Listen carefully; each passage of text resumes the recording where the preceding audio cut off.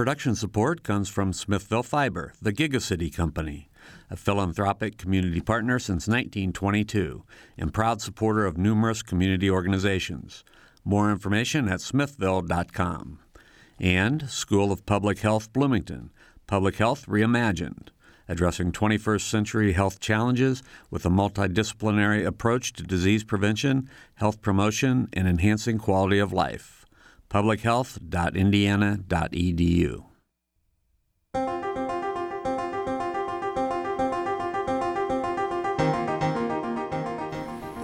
Welcome to Noon Edition. I'm Bob Zaltzberg, editor of the Herald-Times, along with co-host Sarah Whitmire, the News Bureau Chief for WFIU and WTIU. Today we're going to be discussing the abortion bill that was just signed into law by Governor Mike Pence. We have two guests with us here in the studio, and one is joining us by phone. And by phone we're going to be talking with Brandon Smith, the State House reporter for Indiana Public Broadcasting. And in the studio with us are Kurt Smith from the Indiana Family Institute and Abby Hunt, who's the Executive Director of the Health Care Education and Training Incorporated. If you have questions or comments, you can join the discussion by calling 812-855-0811 in Bloomington or 1-877-285-9348 outside of the Bloomington area. You can also join the live chat at wfiu.org/Noon Edition, and you could follow us on Twitter at Noon Edition. And I should tell you that Kurt Smith is president of the Indiana Family Institute. So thank you both for being here. And Brandon, thanks for joining us by phone. We appreciate it, always. So I want to turn it over to Brandon quickly because he followed this in the State House, the bill going through, the decision of the governor to sign it, and just wanted for you to give us some background. Sure. Well, there are actually two bills dealing with abortion issues that moved significantly through the session. One started in the House, one started in the Senate. The one that started in the House was a bill that the piece that got the most focus was it would bar any organization in the state or anyone in the state from disposing of aborted fetal remains as medical waste. It was something that a lot of lawmakers said they didn't even realize wasn't already illegal, and it's about they say it's about the proponents say it's about the dignity of that life, disposing it of either through burial or cremation. There were also some pieces in there that had to deal with informed consent language, how soon ahead of time you have to do that, what you have to sign, that sort of thing. It also had to say when you're a woman is discussing these things with a doctor, it has to be in a private room. It can't be in a group setting kind of thing.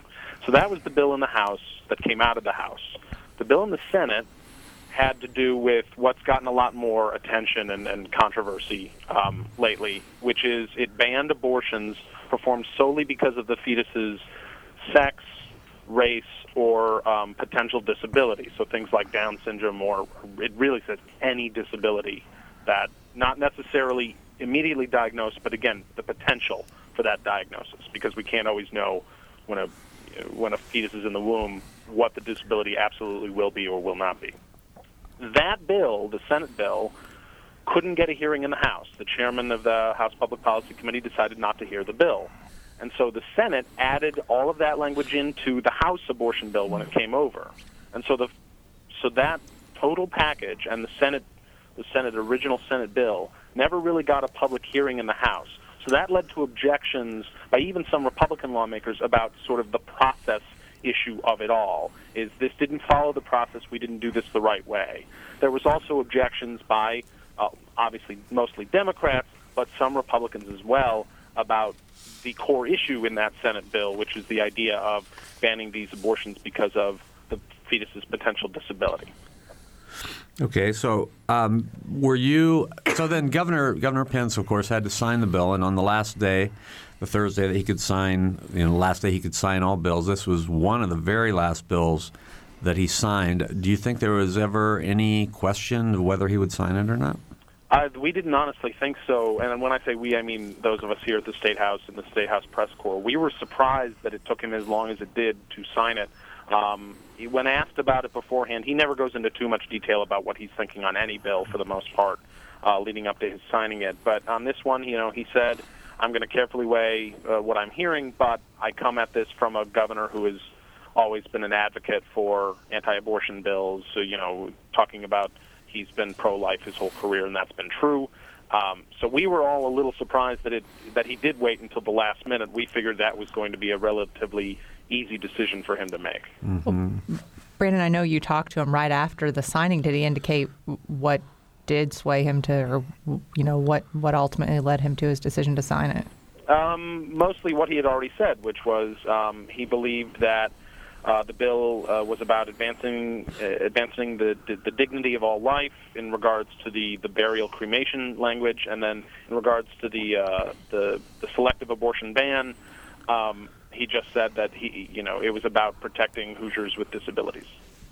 All right, we have Kurt Smith here with us. Kurt's the president of the Indiana Family Institute. I know you have been a supporter of Governor Pence, and I'm sure that it didn't surprise you that the governor would sign this bill. Not at all, and we didn't see the fact that he waited to the last day as a delay. There's hundreds of bills and lots of moving parts, and staff has different assignments and things. So we never doubted that he would sign the bill, though he didn't tell me that. But we think it's great legislation. As a pro-life organization, we're always pleased to see Indiana be as pro-life as the federal courts will allow. And this certainly puts us in that place, along with North Dakota, as you mentioned in the open, Bob. Mm-hmm. Okay, so some of the, a lot of the arguments have been arguments that I'm sure you've heard before. That this puts, this is a bill that really takes a lot of healthcare decisions away from the mother, the doctor. How do you respond to that? We don't see it that way. We think it's more informed choice. The courts have said we have this choice under the U.S. Constitution. I don't see that anywhere, but that's their call. And so we see it as giving people the full information, and also beginning to say some of these more egregious examples of abortion are not appropriate public policy. And in a pro-life state with a generally conservative governor and a generally conservative legislature, it's appropriate for the people's will to be expressed in that way. And so we don't see it as a limitation of the mother's right, but rather as an expression of the child's potential. And that's why we take great heart from this legislation. Okay. Well, Abby Hunt is from the Healthcare Education and Training Incorporated. And Abby, you don't take positions necessarily on abortion, do you? No. Okay. So can you explain what your organization does and what your... So Healthcare Education and Training, we're here in Indianapolis and in Wisconsin as well, and we serve the Great Lakes states. Our mission is all around improving reproductive and sexual health in the region. And we do a lot of our work at the provider level, so making sure that women and families have access to medically accurate, evidence-based health care to help them make decisions around the reproductive health. And so what really stuck out for us with this bill particularly are two things. The first is that for us, surprisingly, we have a different perspective in that right? In that our perspective is that it really takes advantage of women and families when they're in a really vulnerable time, either grieving the loss of a pregnancy or the loss of kind of their expectations around how their pregnancy might turn out. And then is really invasive into the patient-provider relationship, therefore. It really struck us at this point, too, in the larger scope of things that have happened in our state in the last year or half or so that are kind of limiting in terms of how people can improve or make choices around the reproductive health.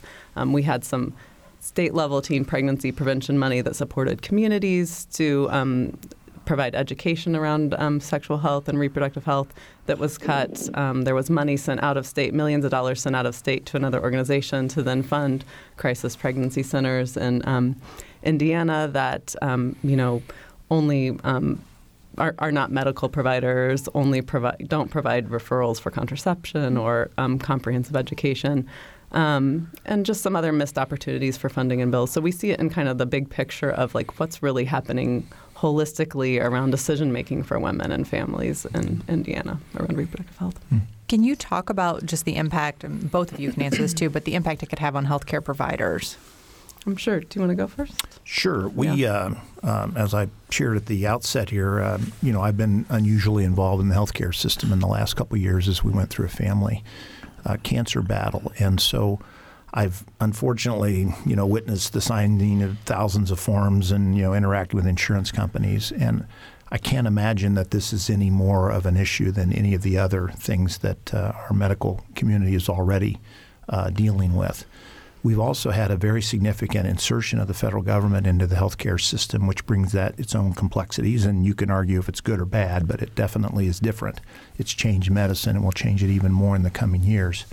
So I don't think elevating a pro-life ethic in that whole milieu of things that doctors and other healthcare providers deal with is is unreasonable or is out of step with the expectations of our citizenry. And I see it a little differently. Okay. The way that I see it, and I've been telling a story that kind of gives maybe some insight into how this could look for women. So for me, our family, I had a miscarriage in the last part of the first trimester recently, and it was the same time that all this was going through the legislature. So in a time where our family was grieving, how this may have played out. And so I'll give you a few more details. How this may have played out against this bill is, we went in, I'm in my late 30s, so we went in to do some genetic testing to just see what we hadn't made any decisions for our family about what we would or wouldn't do, and that wouldn't be anybody else's business anyway. So we went in to see, to do the blood draw and see what potentially may happen. And that was at the end of the first trimester. And so before we were going to do that test, and we found out about the miscarriage. So we didn't do the test. But we did do some follow-up genetic testing, and it came back that that we would have been experiencing one of the things that would have been on this list, long list in the bill, that could have been considered a serious medical issue. So put that story in the backdrop and think about then what I would have done then is I would have left my provider, because my provider wouldn't provide, if we had decided that for our family the right decision was to not continue the pregnancy based on that diagnosis, then we would have gone to another provider where we could have had more counseling around that or to help us make that decision. But if we had decided to not continue the pregnancy, I would have had to gone in and my husband, family, and lied to my provider essentially. Because if they knew about this or suspected it even, which there's a lot of ways to think about that, suspected it even, then they wouldn't have been able to provide that option had we chosen that. So that's great for us, but we have also access and opportunities to go to another state to look for healthcare where we can be open and honest with our provider. But a lot of families don't have that opportunity. So we feel like it's just very invasive in that decision-making process, if that story helps provide a backdrop. Mm-hmm. Yeah. And I also want to ask about the other element of this bill, the burial element, the disposal element. So Abby, from your perspective, I mean, you were going through this traumatic time. How would that have affected you? I don't know. I just know that I wouldn't want. I personally wouldn't have wanted the state to be a part of that decision-making process. Mm-hmm. My understanding of what the legislation does in that regard, Bob, is previously there was no uniform standard. A hospital might allow a woman to have the miscarriage child or not. Just depends on the individual policies. And now we have a uniform state standard. The mother or father, if the family wishes so, they can take the remains and do with it as they wish. And then, separate but somewhat related is also we're going to have humane and decent handling of any human miscarriages or abortions. And there were some problems up in Indianapolis with a company bringing things in from out of state, and they weren't handling just landfilling medical waste that included these kinds of things. So prior to this bill, Abby may or may not have been able to do what she wanted to do after the miscarriage. I don't know what your hospital's policy was, but that is now uniform across the state, and all folks would have access to that. Okay. We're talking today about Indiana's abortion law that it will be changing, and the bill that passed the Indiana General Assembly was signed into law by Governor Mike Pence. So we're talking with Kurt Smith from the Indiana Family Institute, Abby Hunt from Healthcare Education and Training Incorporated, and Brandon Smith, the State House reporter for Indiana Public Media. Brandon, I was hoping that perhaps you could answer when Abby was talking about, how the doctors would have these conversations. It seems like a lot of discretion is left to the doctor. So I'm wondering if you can sort of speak to how the law would then be enforced.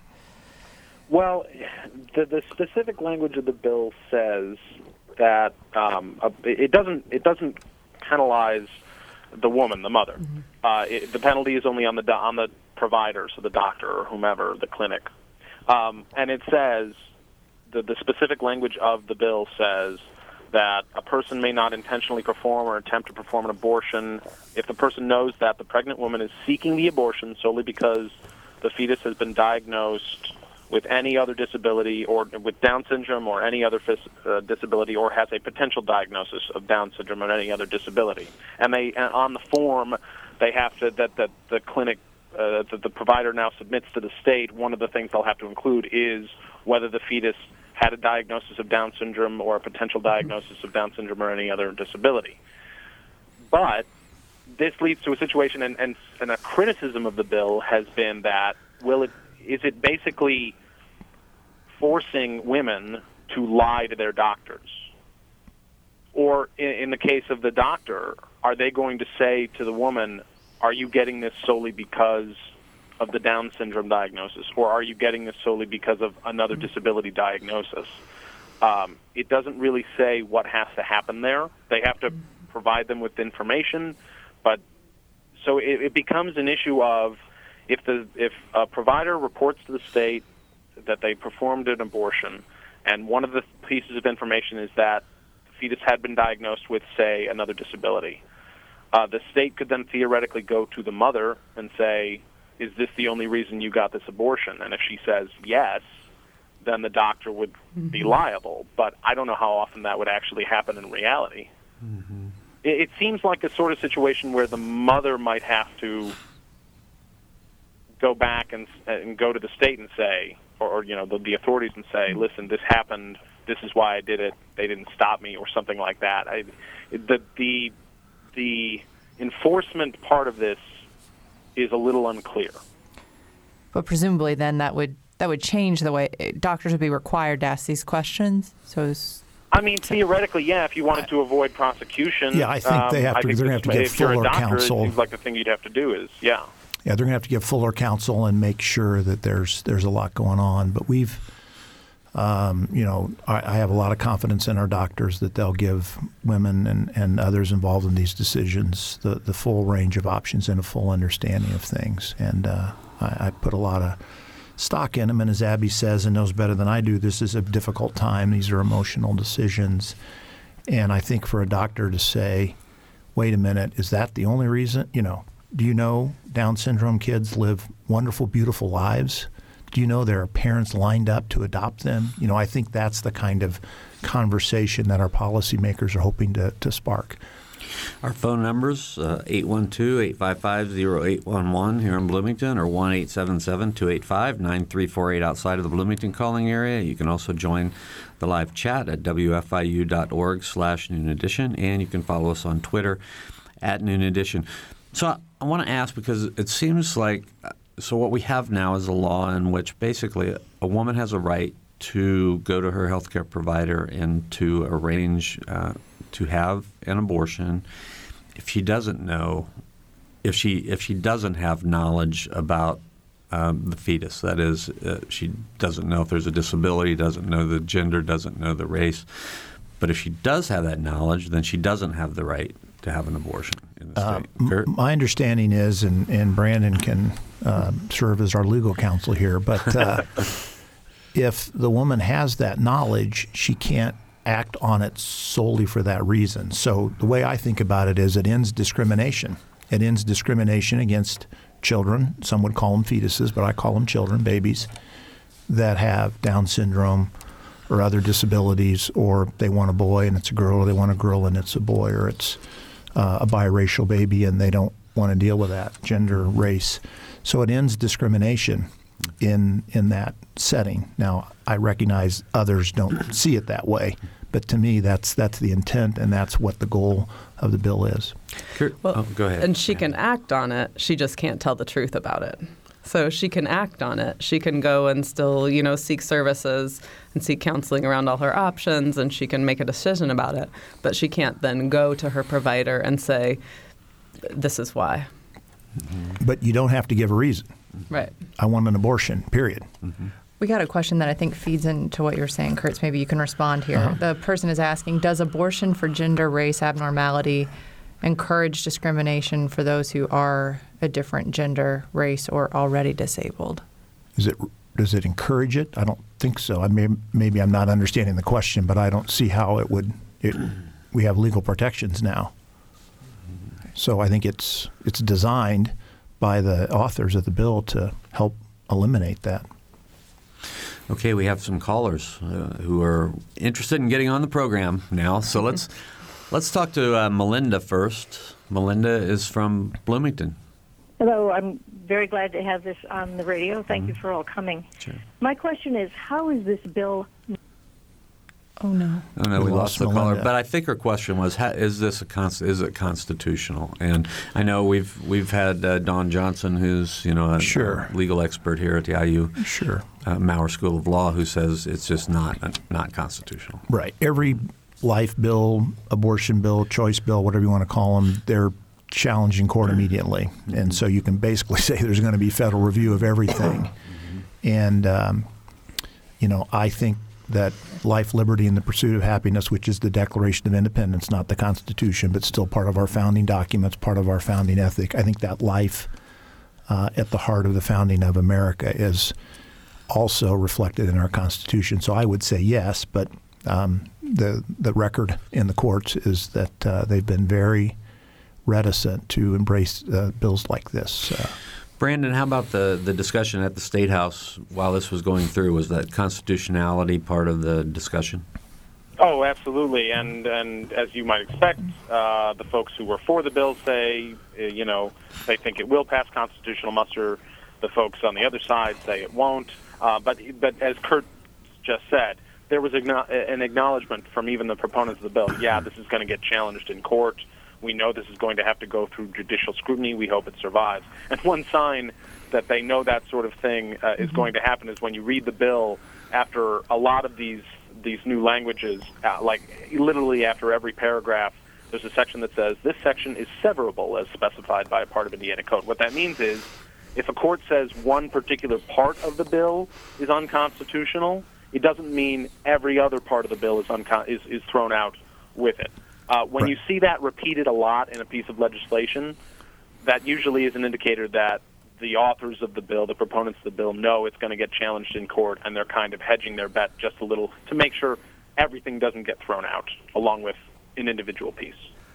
North Dakota has a similar law. Has it been challenged? As far as I know, it has, and I don't think so far in the legal process it has withstood judicial scrutiny. Though that is still ongoing as far as I'm aware. And the recent history here in Indiana of major abortion bills has not been favorable for the bill's proponents. Back in 2011, there was a major bill that included an effort to defund or to cut off funding to Planned Parenthood. That was knocked down in federal court. There was another bill that had to do, a couple years later, that had to do with new requirements for abortion facilities or clinics that provide abortions, kind of expanding what they had to offer in terms of surgical standards and things like that. That has been knocked down in federal court so far. So the recent history here has not been successful, but this is not exactly the same issue as those other two things. Could I give two footnotes that maybe some would quibble with, but one, the 2011 bill in Indiana, the feature about defunding Planned Parenthood was indeed struck down. There were many other elements of that bill that were upheld. And it was a very significant piece of pro-life legislation. It says that under Indiana law, life begins at conception. For example, that's a statement. It's not a legislative milestone, but it's an important public policy anchor that our statement our state has made. And if memory serves me correctly, the Texas case that's before the U.S. Supreme Court is about the facilities issue. Without Scalia on the court, we all wonder, but I believe the appellate court out of Texas upheld the facilities. And basically the idea there is that if you're doing abortions, you should be held to the same standards as comparable medical procedures, and so you should have hallways that are wide enough for gurneys to get in. And cleanliness standards and things like that. And that one, I believe, is in front of the U.S. Supreme Court, and the bias would be to uphold it if it's a 4-4 split. Now, one of the professors from Maurer can call in and say the appellate court reversed the trial court, but I believe that's the standing status of that bill before the U.S. Supreme Court. Yeah, that's my understanding, too. Okay, we have a couple more callers, but we're going to have to take a short break before we get to them. So you're listening to Noon Edition, and we're talking about abortion and the bill that was just signed by Governor Mike Pence. You can join us at 812-855-0811 or 1-877-285-9348. We'll be back after the break.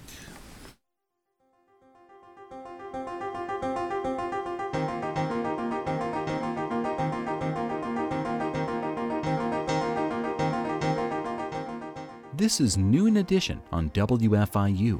Production support comes from Smithville Fiber, online at smithville.com, and IU School of Public Health Bloomington, online at publichealth.indiana.edu. WFIU News covers South Central Indiana and the state each day. You can read news throughout the day as it's posted on our website at wfiunews.org. And you can pick up a digest of all the top stories. It's like a newspaper delivered to your inbox each weekday afternoon. It's a free and easy way to stay on top of not only the headlines, but also the in-depth audio, video, and print news stories you can't get anywhere else. Subscribe right now at wfiunews.org.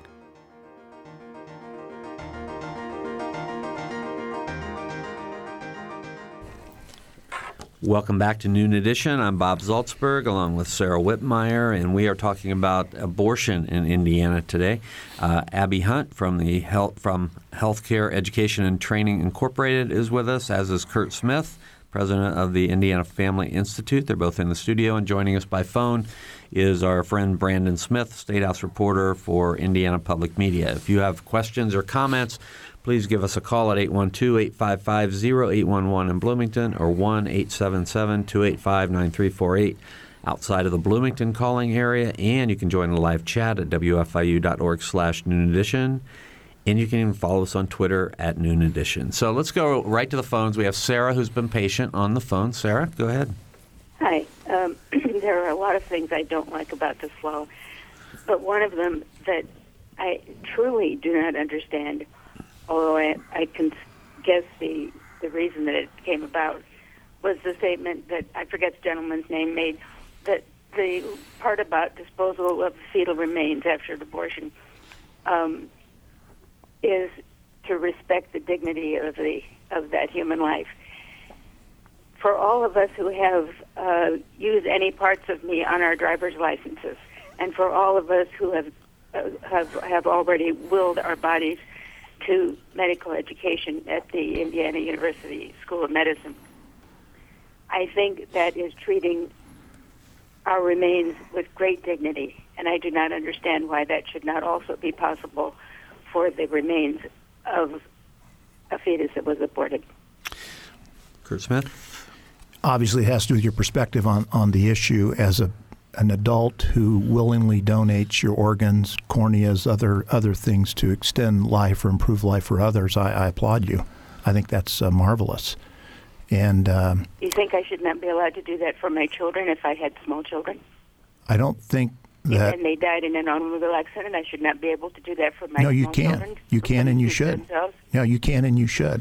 So why is that different? Do you think we should harvest organs from aborted fetuses? I mean, we've just had a national conversation about that. There's a lot of videos out there that show what's going on, and I don't support that, and I don't think a majority of Americans do, and I know from polling data. I'm talking about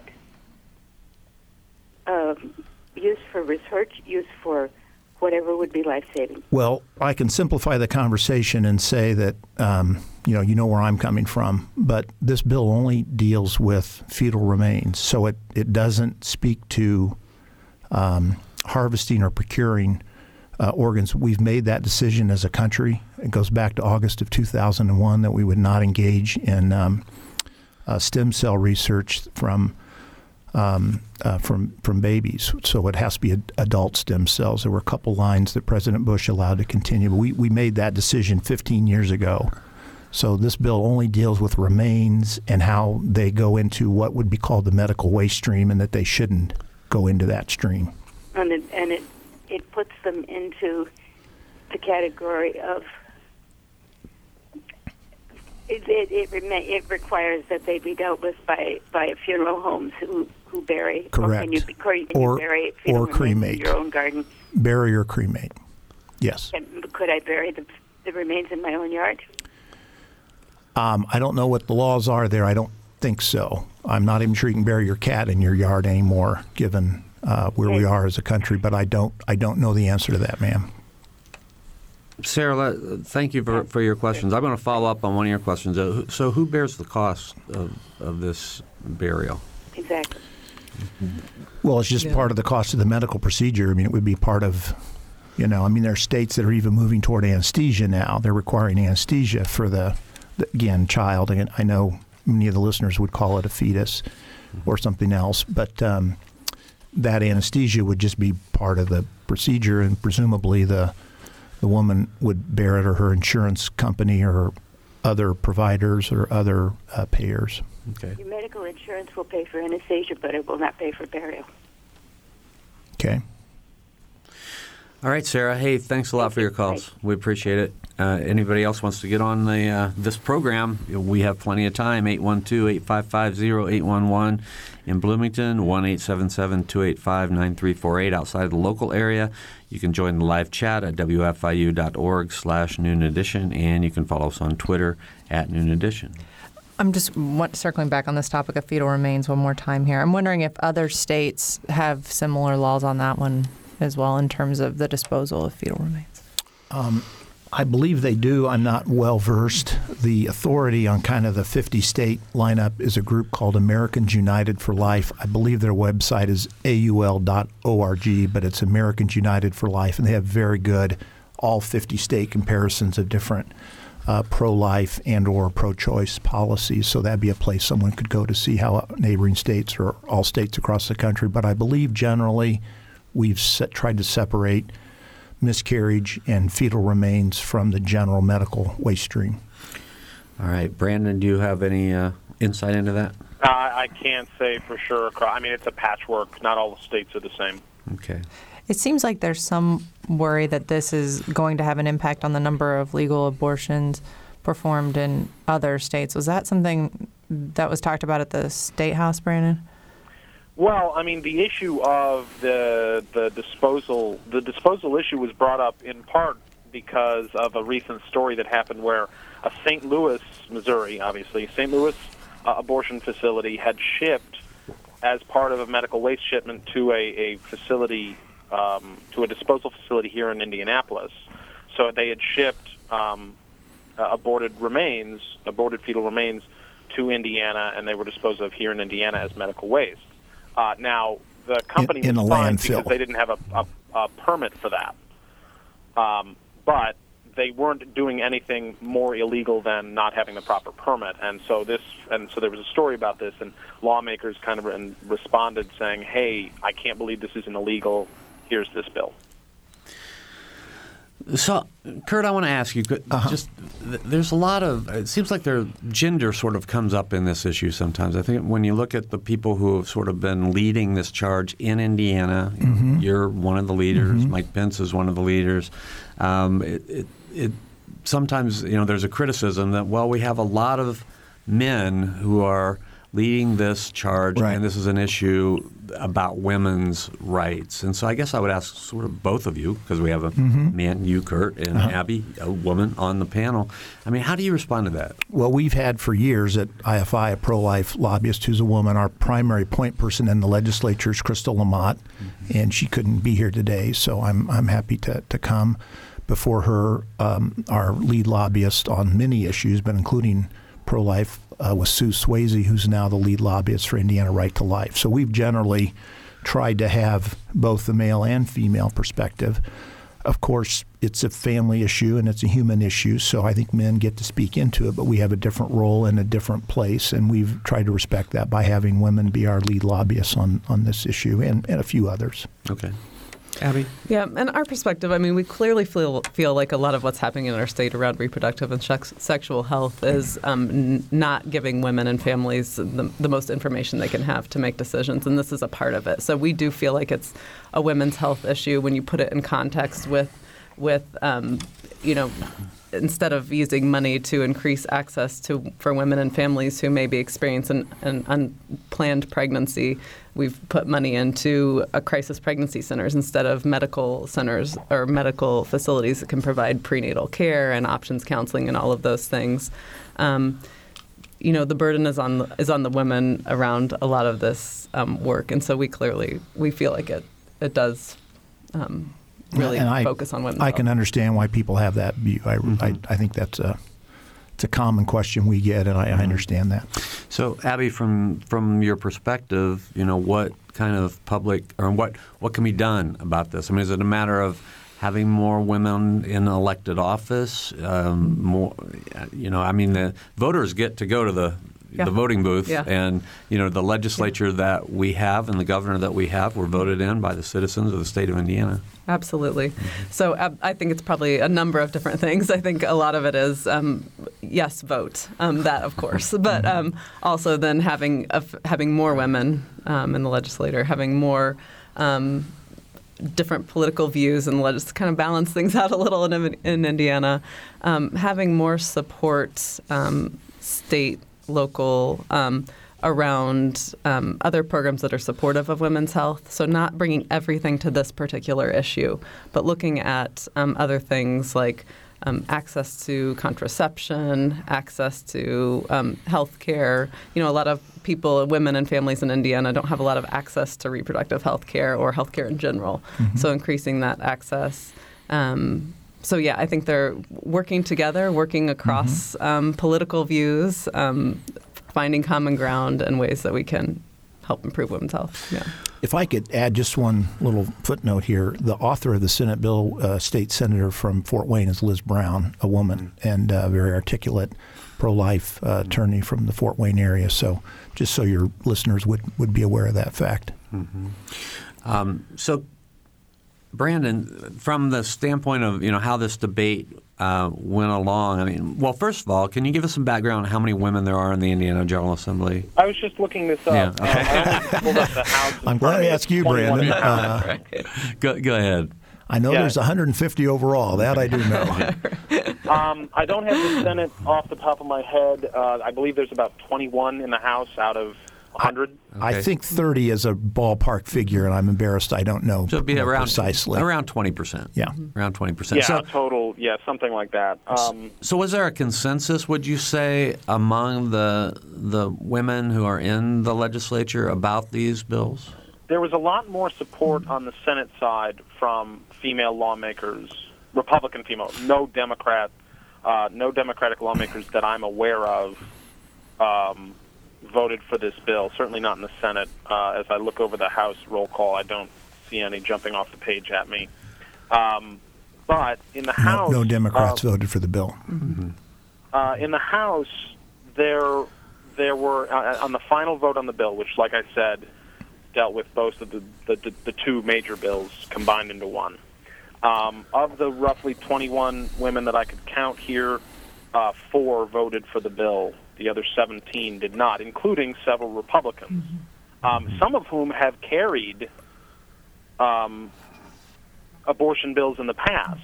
So off the top of my head, Holly Sullivan, who's from Southwest Indiana, Sharon Nagel authored one of those, the abortion bill I mentioned earlier that dealt with the facilities, the abortion clinics. She actually carried that in the House a couple of years ago. But they got up and said, this goes too far. Again, some of the complaints were about the process of it. The concurrence. But some of them also had a fundamental concern with the bill, the sex selection or the selective abortion language of the bill, and they said this goes too far. This is poorly written, things like that. So it was a stronger show of support from Republican women on an abortion bill than I think we've ever really seen.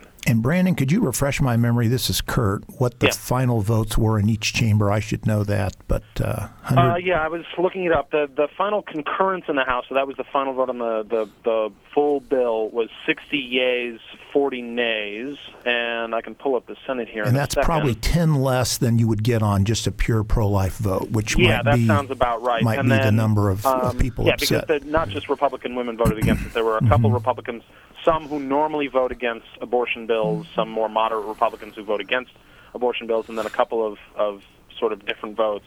And then the bill got... in the Senate, you got 50 senators. Yeah, it's 37-13. Yeah, so 64%, 60%. Indiana would generally be about 70% pro-life as a idea, not particulars. When you get down to the particulars, we're probably split 50-50 on what I would really call a pro-life versus a pro-choice citizen. And that's what many of I focus mainly on the female Republican lawmakers in the House, because of those who spoke against the bill, most of them were the female Republicans.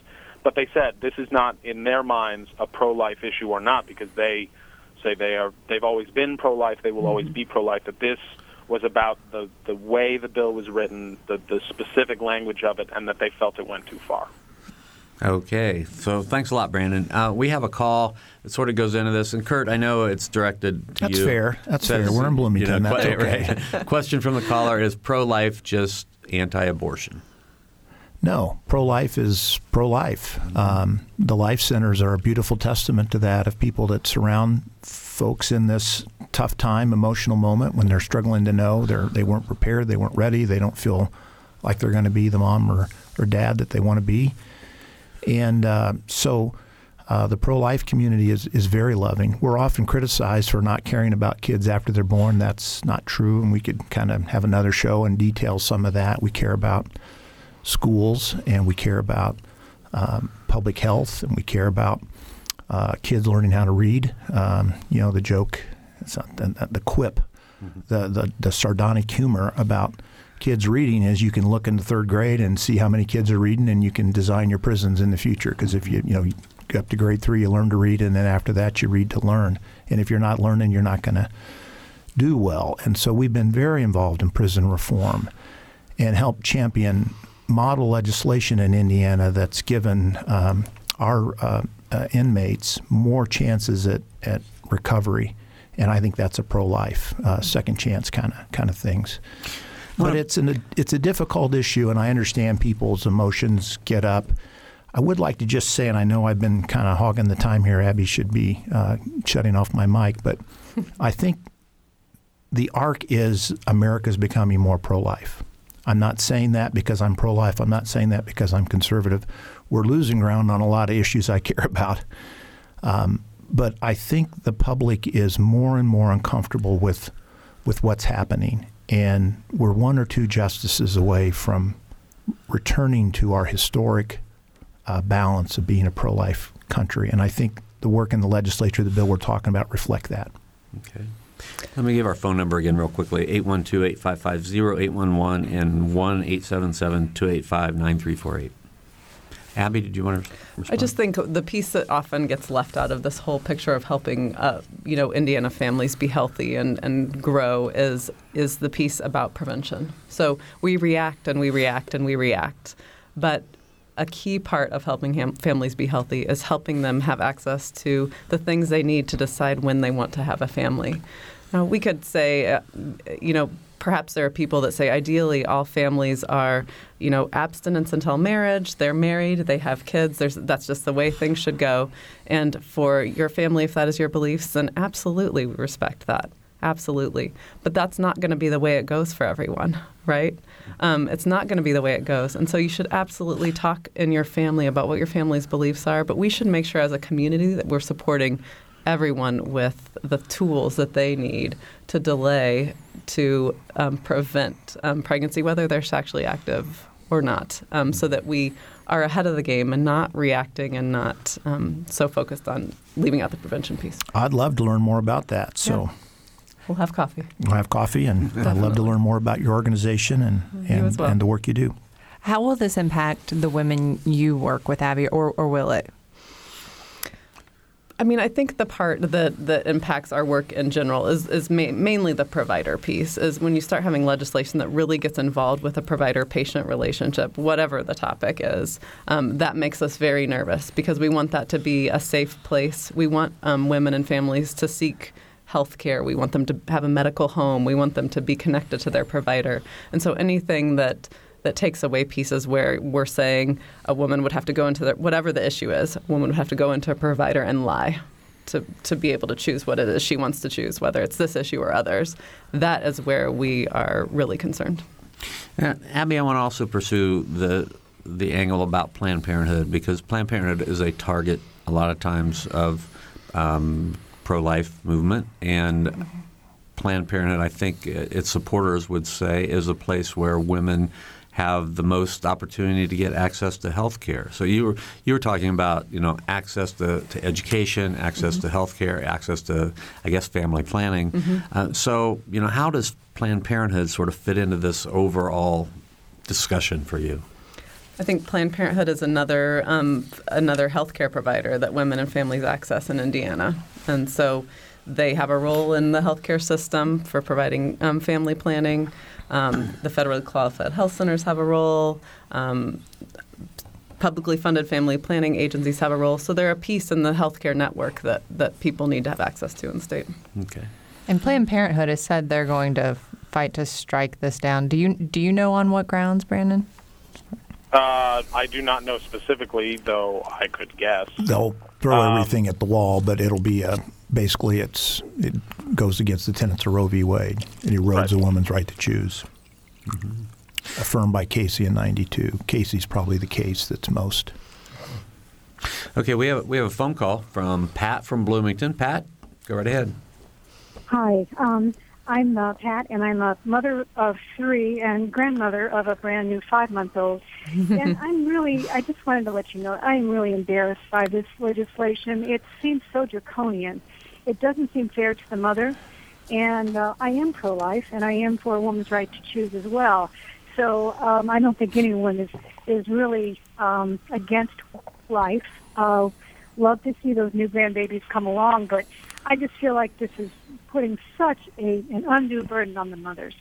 So that's my comment. Thank you very much. All right. Kurt, any reaction?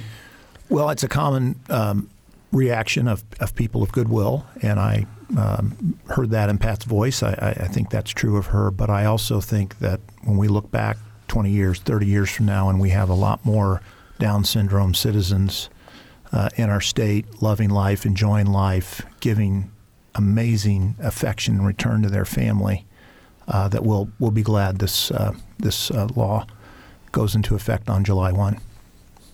Seems like we have a caller from the phone, and Kurt, again to you. Does the Indiana Family Institute support capital punishment? We don't have a position. That's a question that you can get differences on. I think it's biblical, so I can see it in theory. I'm not a big proponent of it, but probably the fair answer is to say yes. But that's, again, after 20 years of court cases. And so for me, the requisite is the court system that reaches that final conclusion and says the state can exercise its authority to take life. A rare thing. War and capital punishment, self-defense is the other one for an individual.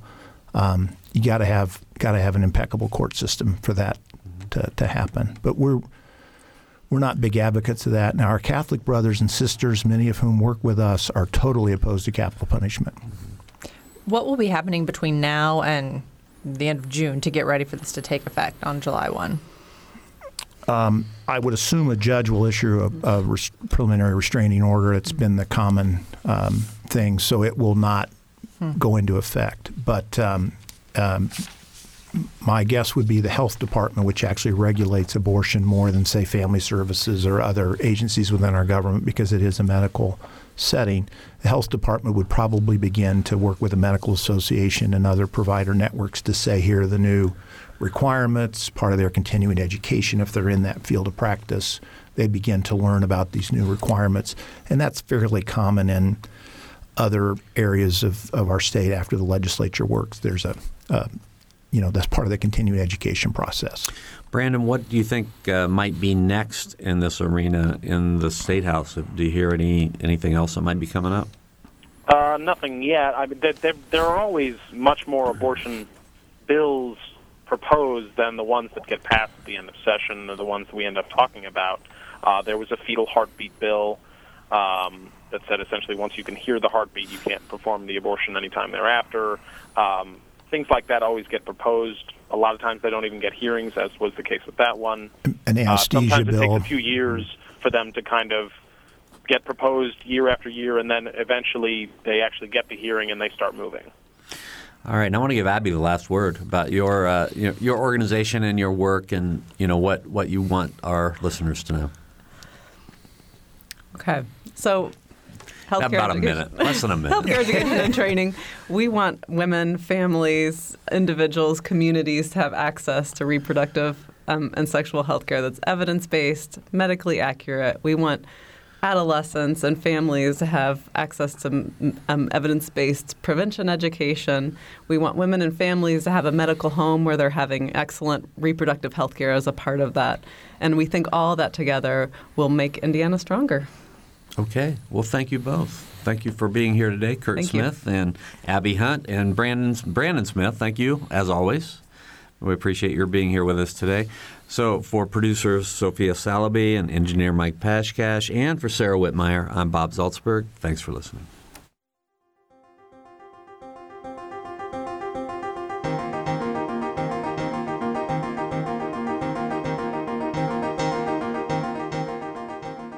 Noon Edition is a production of WFIU and the Herald Times.